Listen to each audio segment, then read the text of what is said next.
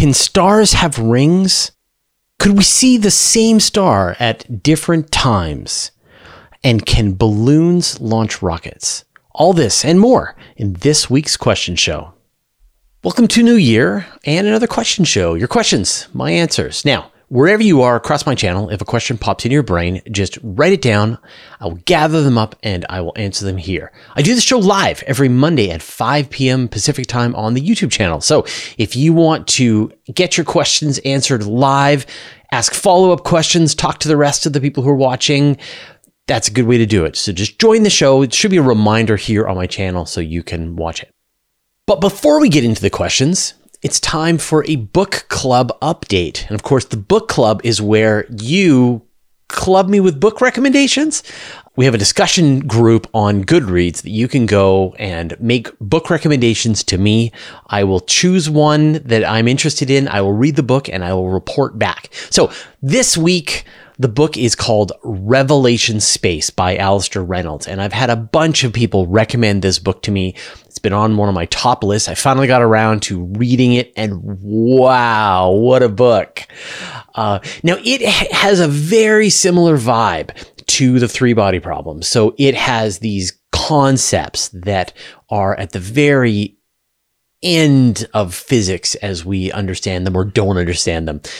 But where it improves on the three-body problem is the characters are really good.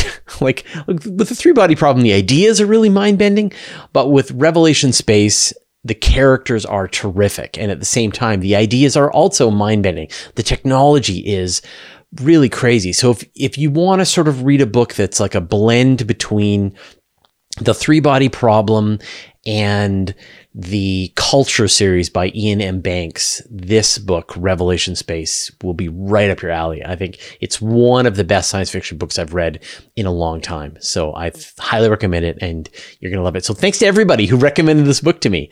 Keep them coming. There'll be a link to the Goodreads discussion in the show notes down below. All right, let's get into the questions. Richard Gabriel. Hey Fraser, love your content as always. My question is it possible for a star to have rings? Absolutely. Now, let's think about rings. Now, you're familiar with Saturn's rings, of course, and these are these enormous, beautiful, icy rings made of material that either Saturn crushed one of its moons or material formed in place probably crushed a moon, and has been orbiting the planet ever since.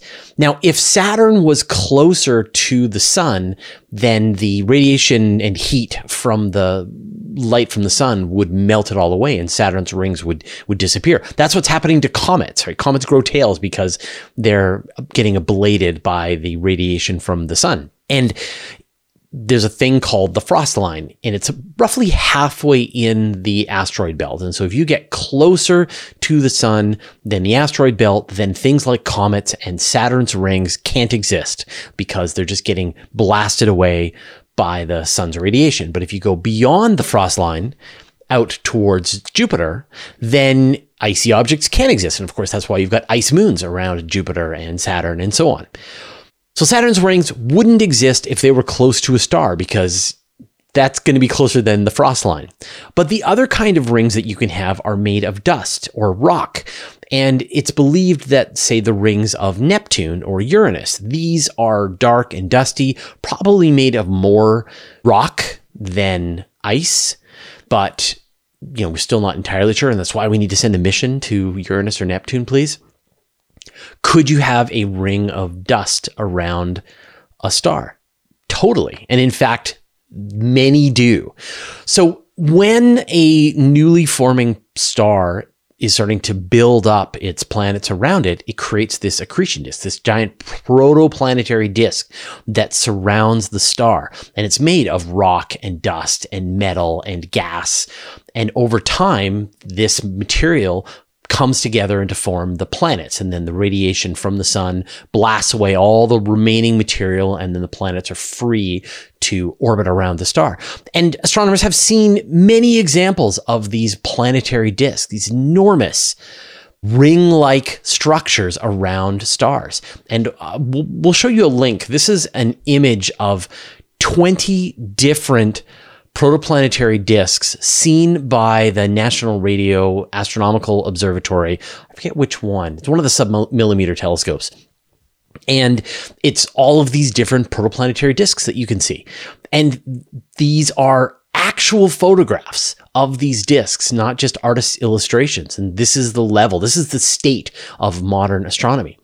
But you're probably not thinking like, could we get, rings of material that will eventually form planets? Like, you're probably thinking like, can we just get like rings, man?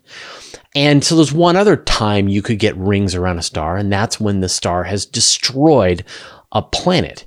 So whenever a planet gets too close to the star, it falls within this region called the Roche limit. And the Roche limit is essentially the point at which the tidal forces, the force of gravity on the front of the planet compared to the force of gravity on the far side of the planet is so different that the actual structural capability of the planet to hold itself together as a sphere fails.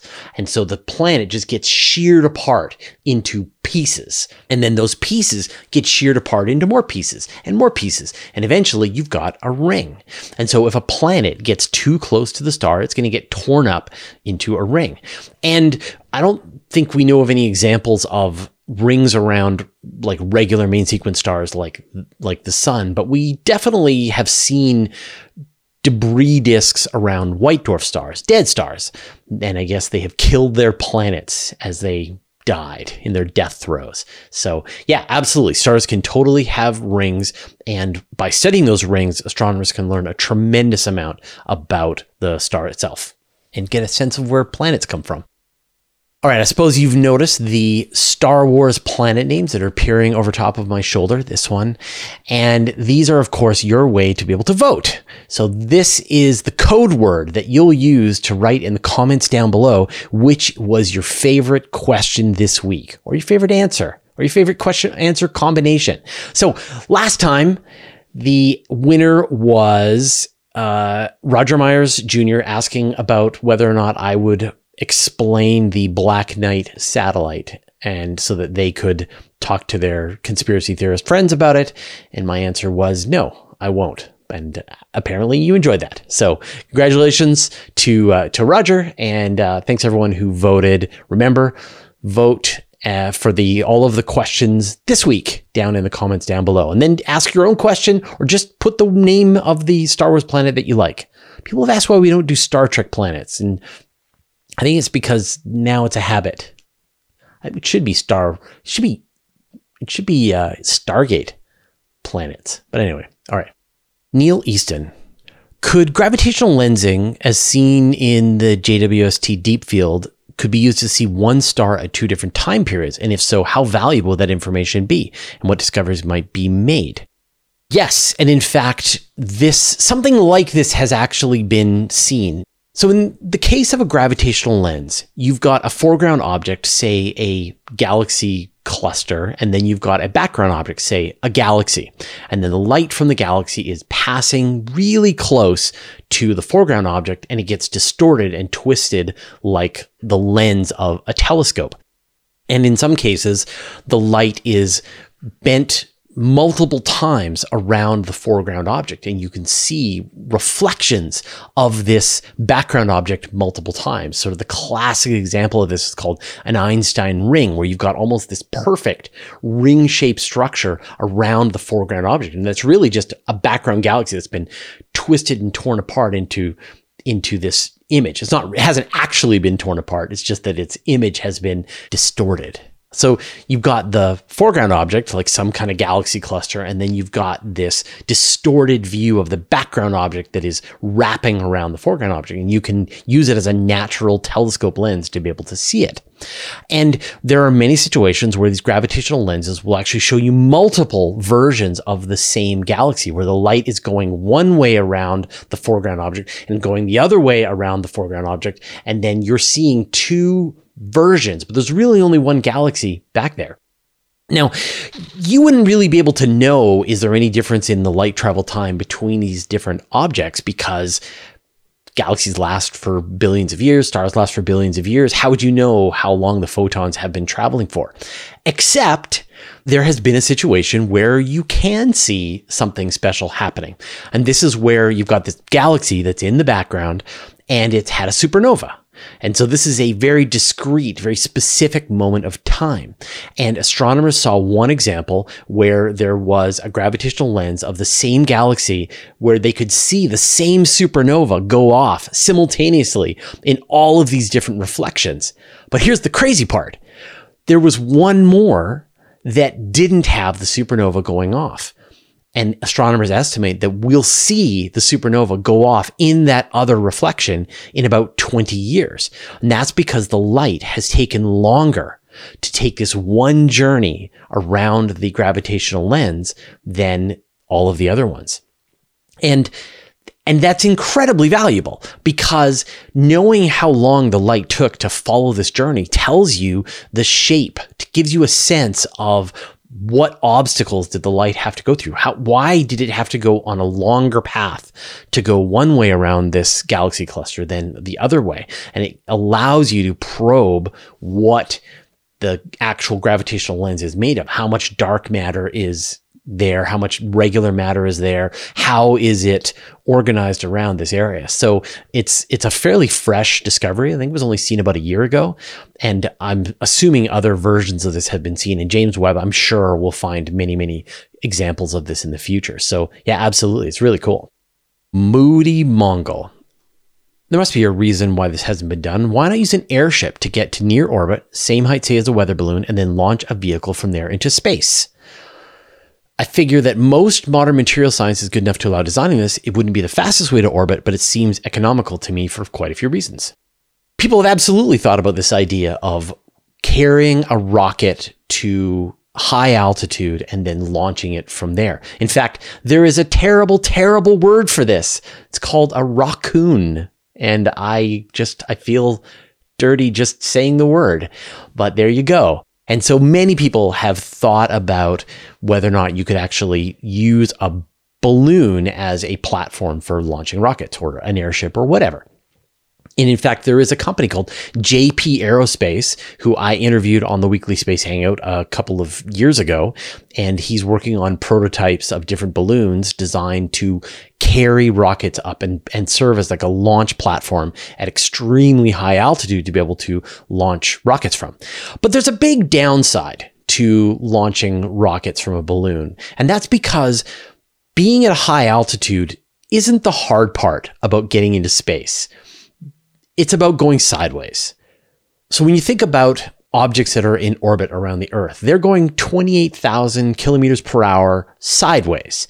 And they're going so fast that they are falling exactly at the same rate that the Earth is curving away from them so that they don't actually hit the ground. And so it's not about carrying yourself to a high altitude. It's about getting yourself to that sideways velocity.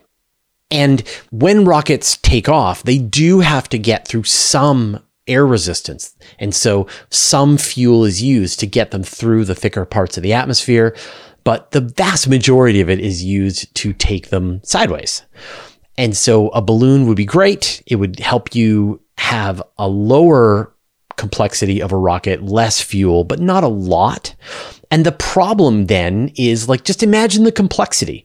Like with something like Starship or something with like a Falcon 9, it's just sitting there on the launch pad. Engineers can go out, they can work on it, they can tinker on it, they can fuel it, they can put the cargo in, the astronauts can climb on board. If there's a problem, they can get off again and take the elevator back down and try again tomorrow.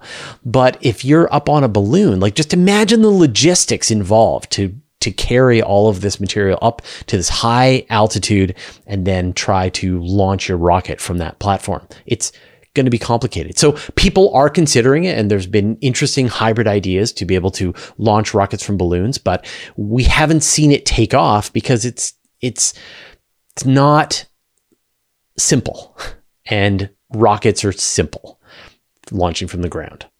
Cliff Cotell. Hey, Fraser, question from my 8-year-old daughter. What would happen if time stopped? That's a really interesting question. Man, kids are fiendish with their questions. And to be honest, I can't think of anything that would happen because everything that happens requires time. So assuming like if time just stopped and then it started again, it would feel like time had not stopped. And we don't really have any practical examples of this, but there is one that's kind of weird. And that is the experience of a photon, like light. So when the sun gives off light, it gives off this radiation in the form of photons, and they are traveling away from the sun at the speed of light. And then they arrive and hit your skin, and you then feel the warmth from the sun. And there's been an unimpeded journey from the sun to hitting you in the face with the sunlight. And from our perspective, those photons traveled through space for a little over 8 minutes to reach us. But from the perspective of the photons themselves, no time elapsed, that they were released from the sun and then they instantaneously were absorbed by your skin, and no time elapsed in between those. And so from the perspective of a photon, time stopped, which is really weird. But that's all I can think of. But then I'm not a physicist. I'm just a journalist. CMS 1999. Does Elon/Twitter impact spaceflight confidence? I know that Elon taking over Twitter has impacted the confidence for Tesla. And I haven't heard anyone specifically saying that there's been any issues with the commitments to SpaceX. I think there was a conference recently. Someone asked the NASA administrator if Elon's distractions with Twitter was going to be a problem for the work with NASA. And the gist is Gwen Shotwell is running SpaceX, and she is really solid and really knows what she's doing. She's a master operator. And so I think as long as Gwen Shotwell is in charge of the operations at SpaceX, there shouldn't be any major issues. So I haven't heard anything. Like, I personally am surprised that Elon Musk has time for running Twitter at the same time as running Tesla and running SpaceX. I wouldn't want to take on running a social media company, but I haven't heard of any specific projects getting into trouble because of this situation so far. Starlink is continuing to expand. SpaceX launched more rockets in 2022. I think it was 60 rockets in 2022, and I'm sure they'll launch more in 2023. Starship didn't fly, but many new developments were made. So I would probably, like I said, I would probably put a lot of that emphasis on Gwen Shotwell's work at running SpaceX. But it's like there's thousands of engineers there who are really good at what they do. And I think it's really hard to single out any one person at this point when the company has this much momentum. But if anything does change, I'll definitely let you know. It's my job to report on this kind of thing. And so I'll be watching to see if there's any issues. But so far, I haven't seen anything. But if you know of anything, let me know in the comments below. John Ship. Why do scientists claim that there could be life on some of the outer moons despite the temperature being well below life-sustaining levels? How could life survive or even begin in such frigid temperatures? Yeah, the surface of Europa, the surface of Titan is very, very cold. You are way below freezing temperatures. On Titan, you are cold enough that methane turns into a liquid. There are lakes of liquid methane on the surface of Titan. But if you go down below these thick shells of ice, down dozens of kilometers, you get to a point where there's liquid water under. And it's caused by the tidal interactions between the moon and the planet. So the interactions between all of Jupiter's large moons cause this tidal flexing, and the flexing releases heat inside the moon. And you can see it with Io. Like Io is the most volcanically active place in the solar system, and that's caused by the tidal flexing. Its interactions with the gravity of Jupiter are melting rock. And so Io is a very hot place in its interior. The surface is going to be cold, but there's going to be lava flows all around.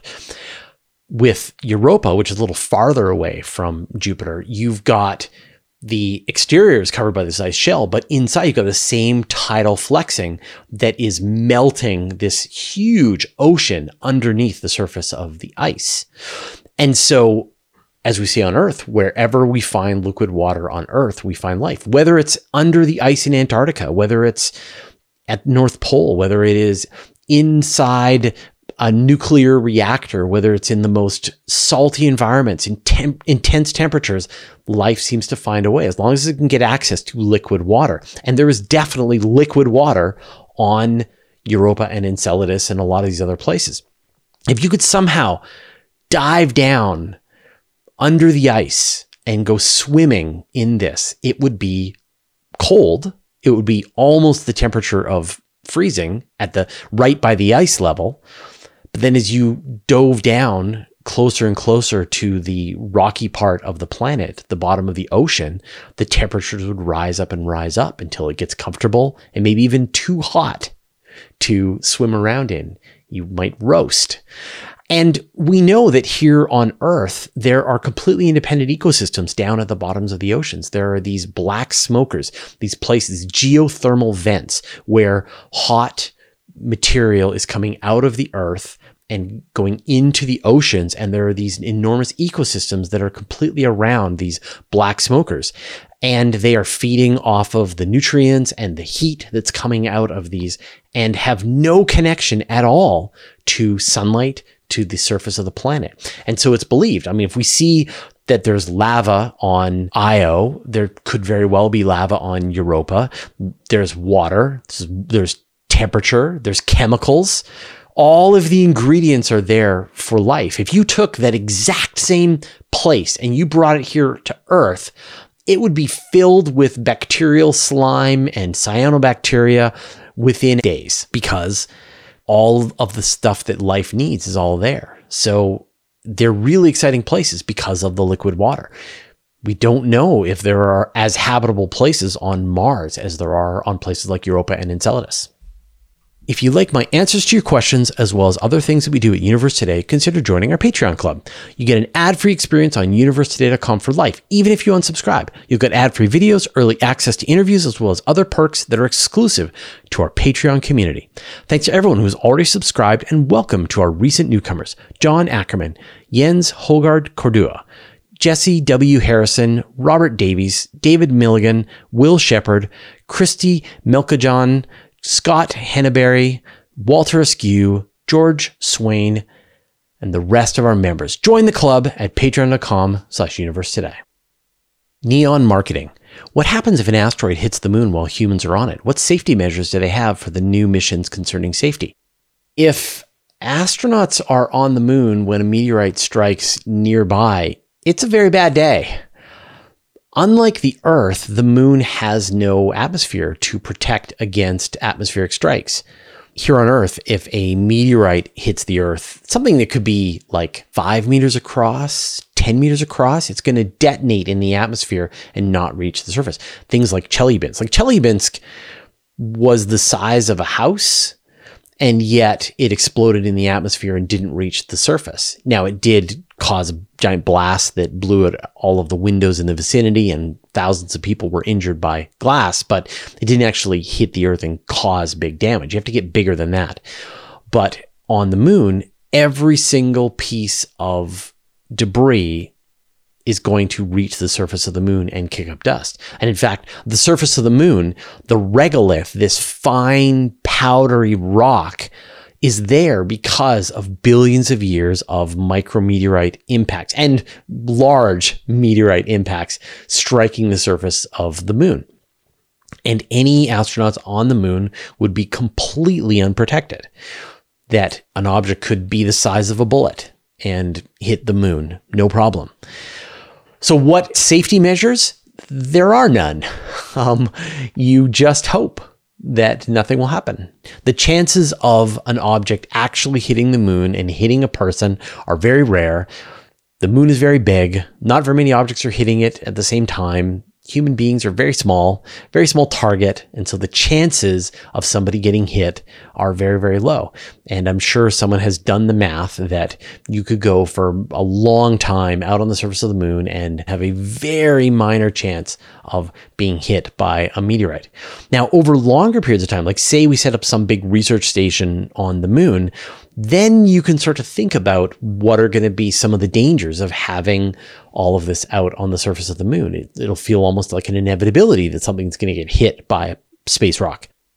And there, you need to live underground, just like you want to live on Mars. You want to build your research station in a lava tube, or you want to build it in some kind of protective concrete made from the regolith so that you've got a few meters of moon rock between you and space, so that if anything small hits, it's not going to do any damage. It would take something really big, something that maybe only hits the moon every couple of years, somewhere once on the moon, to cause any damage to your base. But yeah, like it would be unnerving to know that you're walking around on the moon as an astronaut and there's a chance, however slight, that a rock's just going to come out of space and just hit you.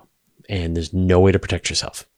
Reverend RV, isn't it true that extraterrestrials are like us and function according to the laws of logic? And as higher life forms, shouldn't ETs be benevolent like Vulcans and not malevolent like Klingons? We have no idea what extraterrestrial civilizations would be like. They could be benevolent and they could be malevolent. We have no idea.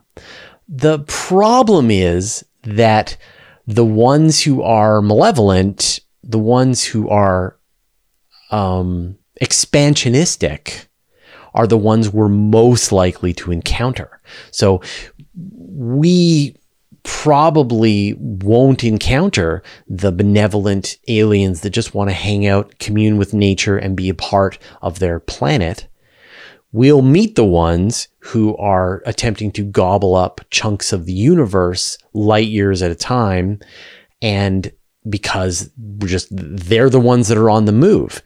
And it will be a very bad day for us as a civilization when we do run into one of those, just kind of inevitably. Like the ones that we encounter will be the ones that are expanding quickly. And the way they expand quickly is by consuming the resources as they go.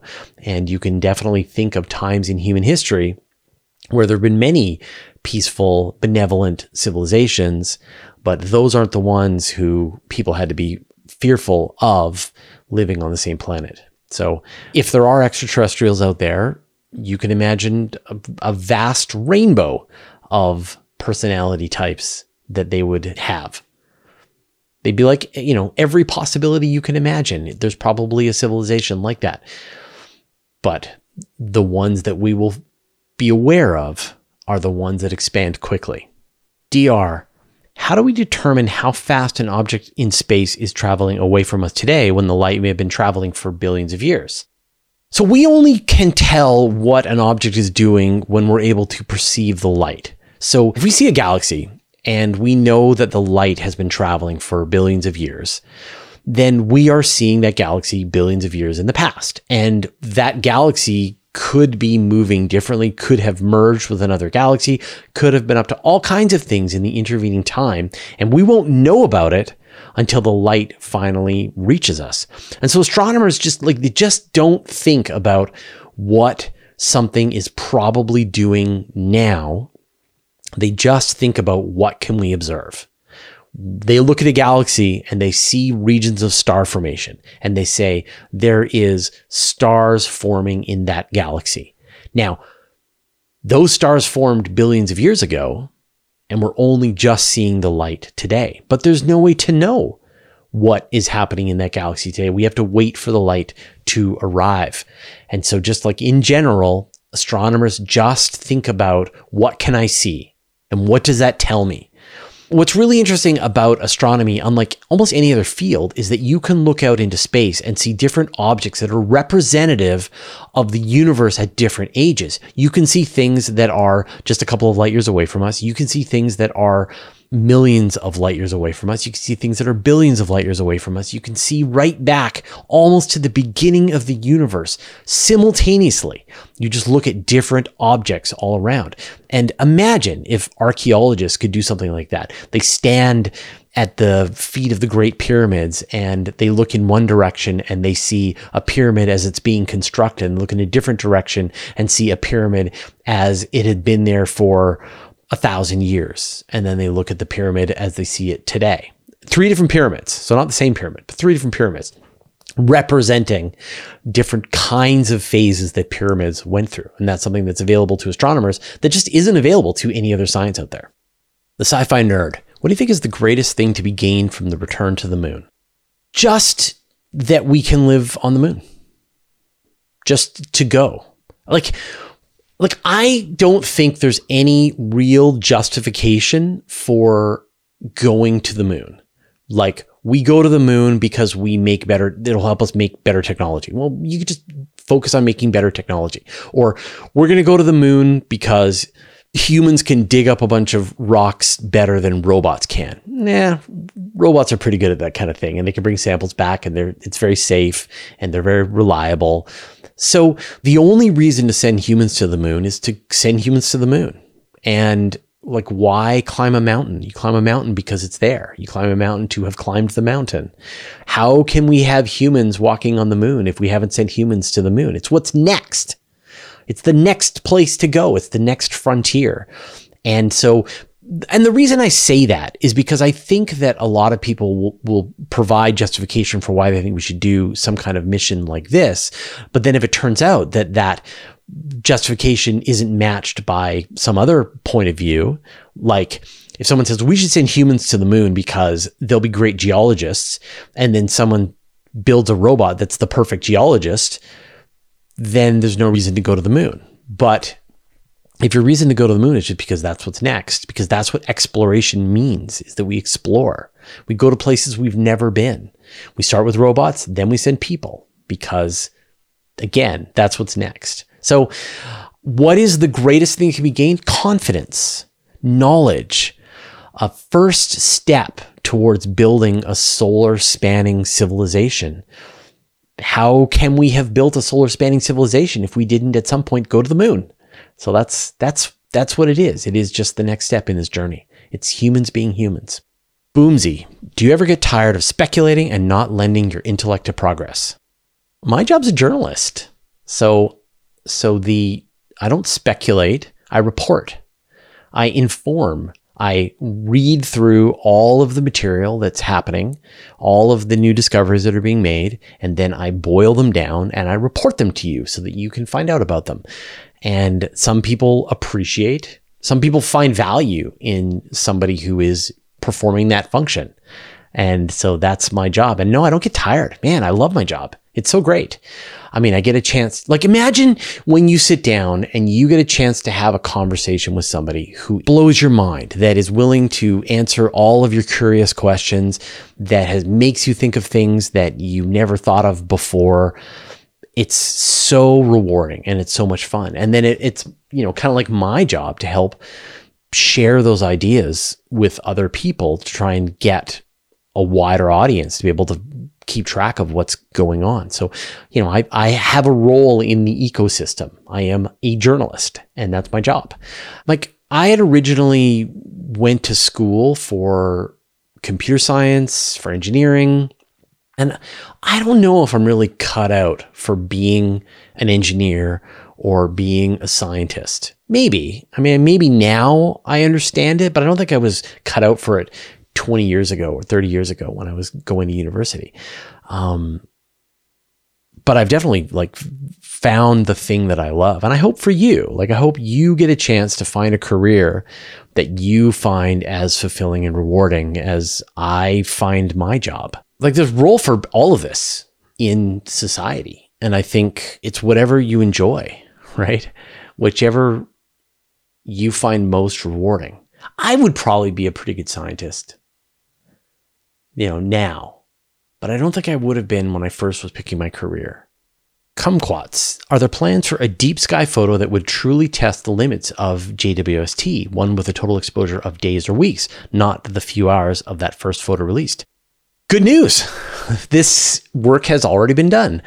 James Webb has done its version of the Hubble Deep Field. It stared at one of the same regions of space that Hubble did, and it stared for 9 days straight. And it was able to produce a much higher resolution image of that same region. It was able to see galaxies that Hubble wasn't able to see. I think it resolved 100,000 galaxies when Hubble was only able to see 10,000 in that same region. And this is just the first year. This is like the first test run of a deep field from JWST, and it was already phenomenally more sensitive than anything that Hubble was able to do. So we've got 25 more years of deep fields come from JWST. Now, we reported on this news in one of our Space Bites, so we'll just link to that.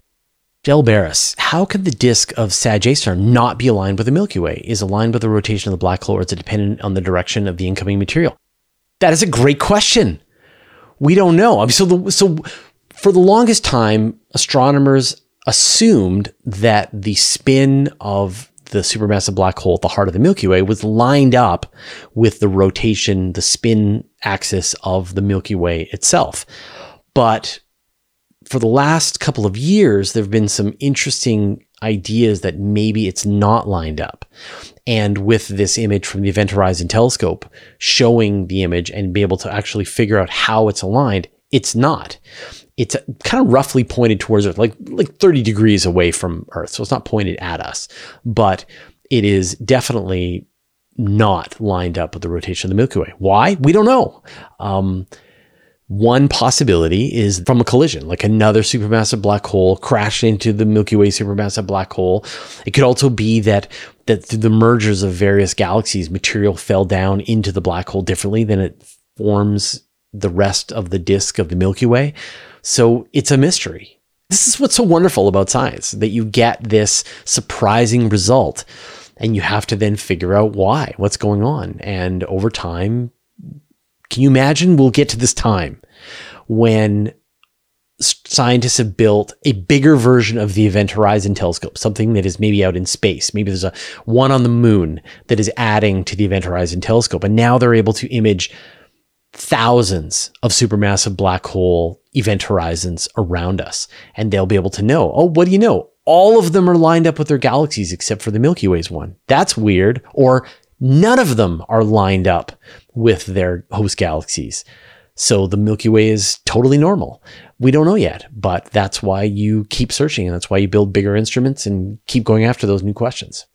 Jason Rivard, what do you think are the odds of a base on Mars being established this century are? I think they're good. I don't think there's going to be a city on Mars of 1 million people by the end of the century, like some people are hoping. Mars sucks, and I think that people will start to discover how bad Mars is. Someone said this, was it Wait But Why, I think?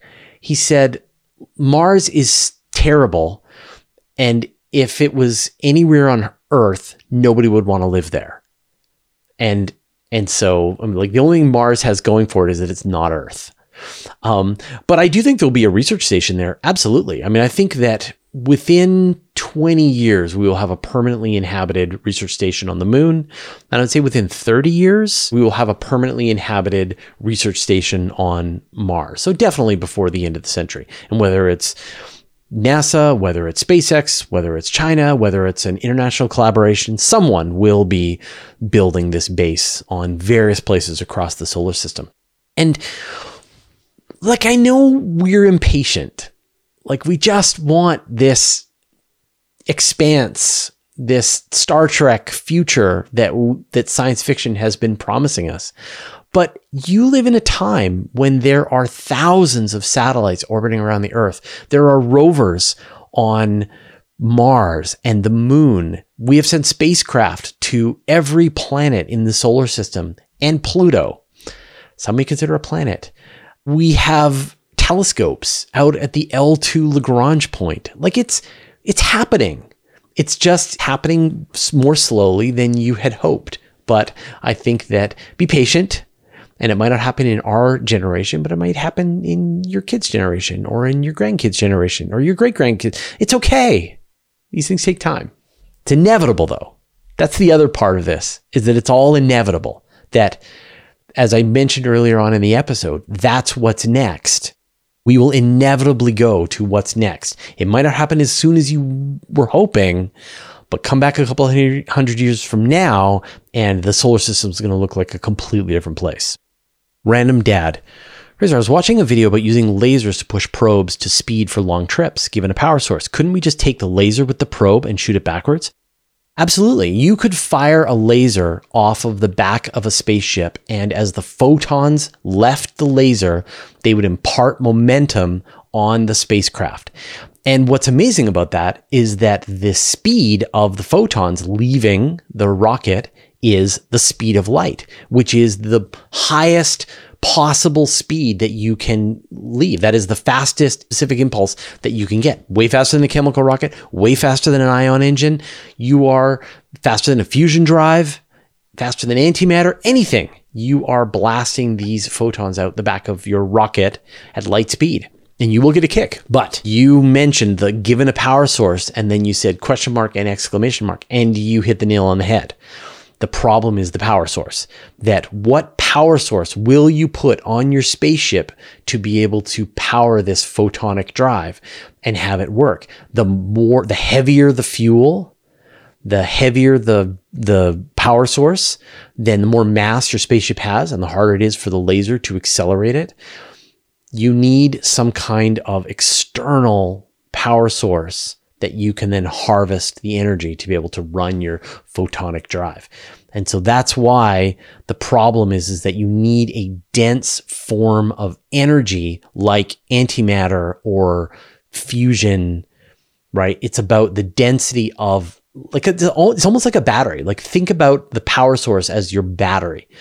And hydrogen and oxygen is a very inefficient battery, while an ion engine is a more efficient battery, but the most efficient one is probably going to be antimatter. So you could have like a antimatter power plant on your spaceship that is firing a photonic drive, a laser at the back of the spaceship, and that would work. You just need to figure out how to build an antimatter factory or antimatter power plant. All right, those were all the questions that we had today. Thank you, everyone who asked them, both in the YouTube comments as well as in the live chat. Super fun. Remember, we do the show live every Monday at 5 p.m. Pacific time. So come, join us, hang out. All right, we'll see you next week. If you want to stay on top of all the important space news, join my weekly email newsletter. I send it out every Friday to more than 55,000 people. I write every word. There are no ads, and it's absolutely free. Subscribe at universetoday.com/newsletter. You can also subscribe to the Universe Today podcast. There you can find an audio version of all of our news, interviews, and Q&As, as well as exclusive content. Subscribe at universetoday.com/podcast or search for Universe Today on Apple Podcasts, Spotify, or wherever you get your podcasts. A huge thanks to everyone who supports us on Patreon and helps us stay independent. Thanks to all the interplanetary researchers, the interstellar adventurers, and the Galaxy Wanderers. And a special thanks to Josh Schultz and Andrew M. Gross, who support us at the Master of the Universe level. All your support means the universe to us.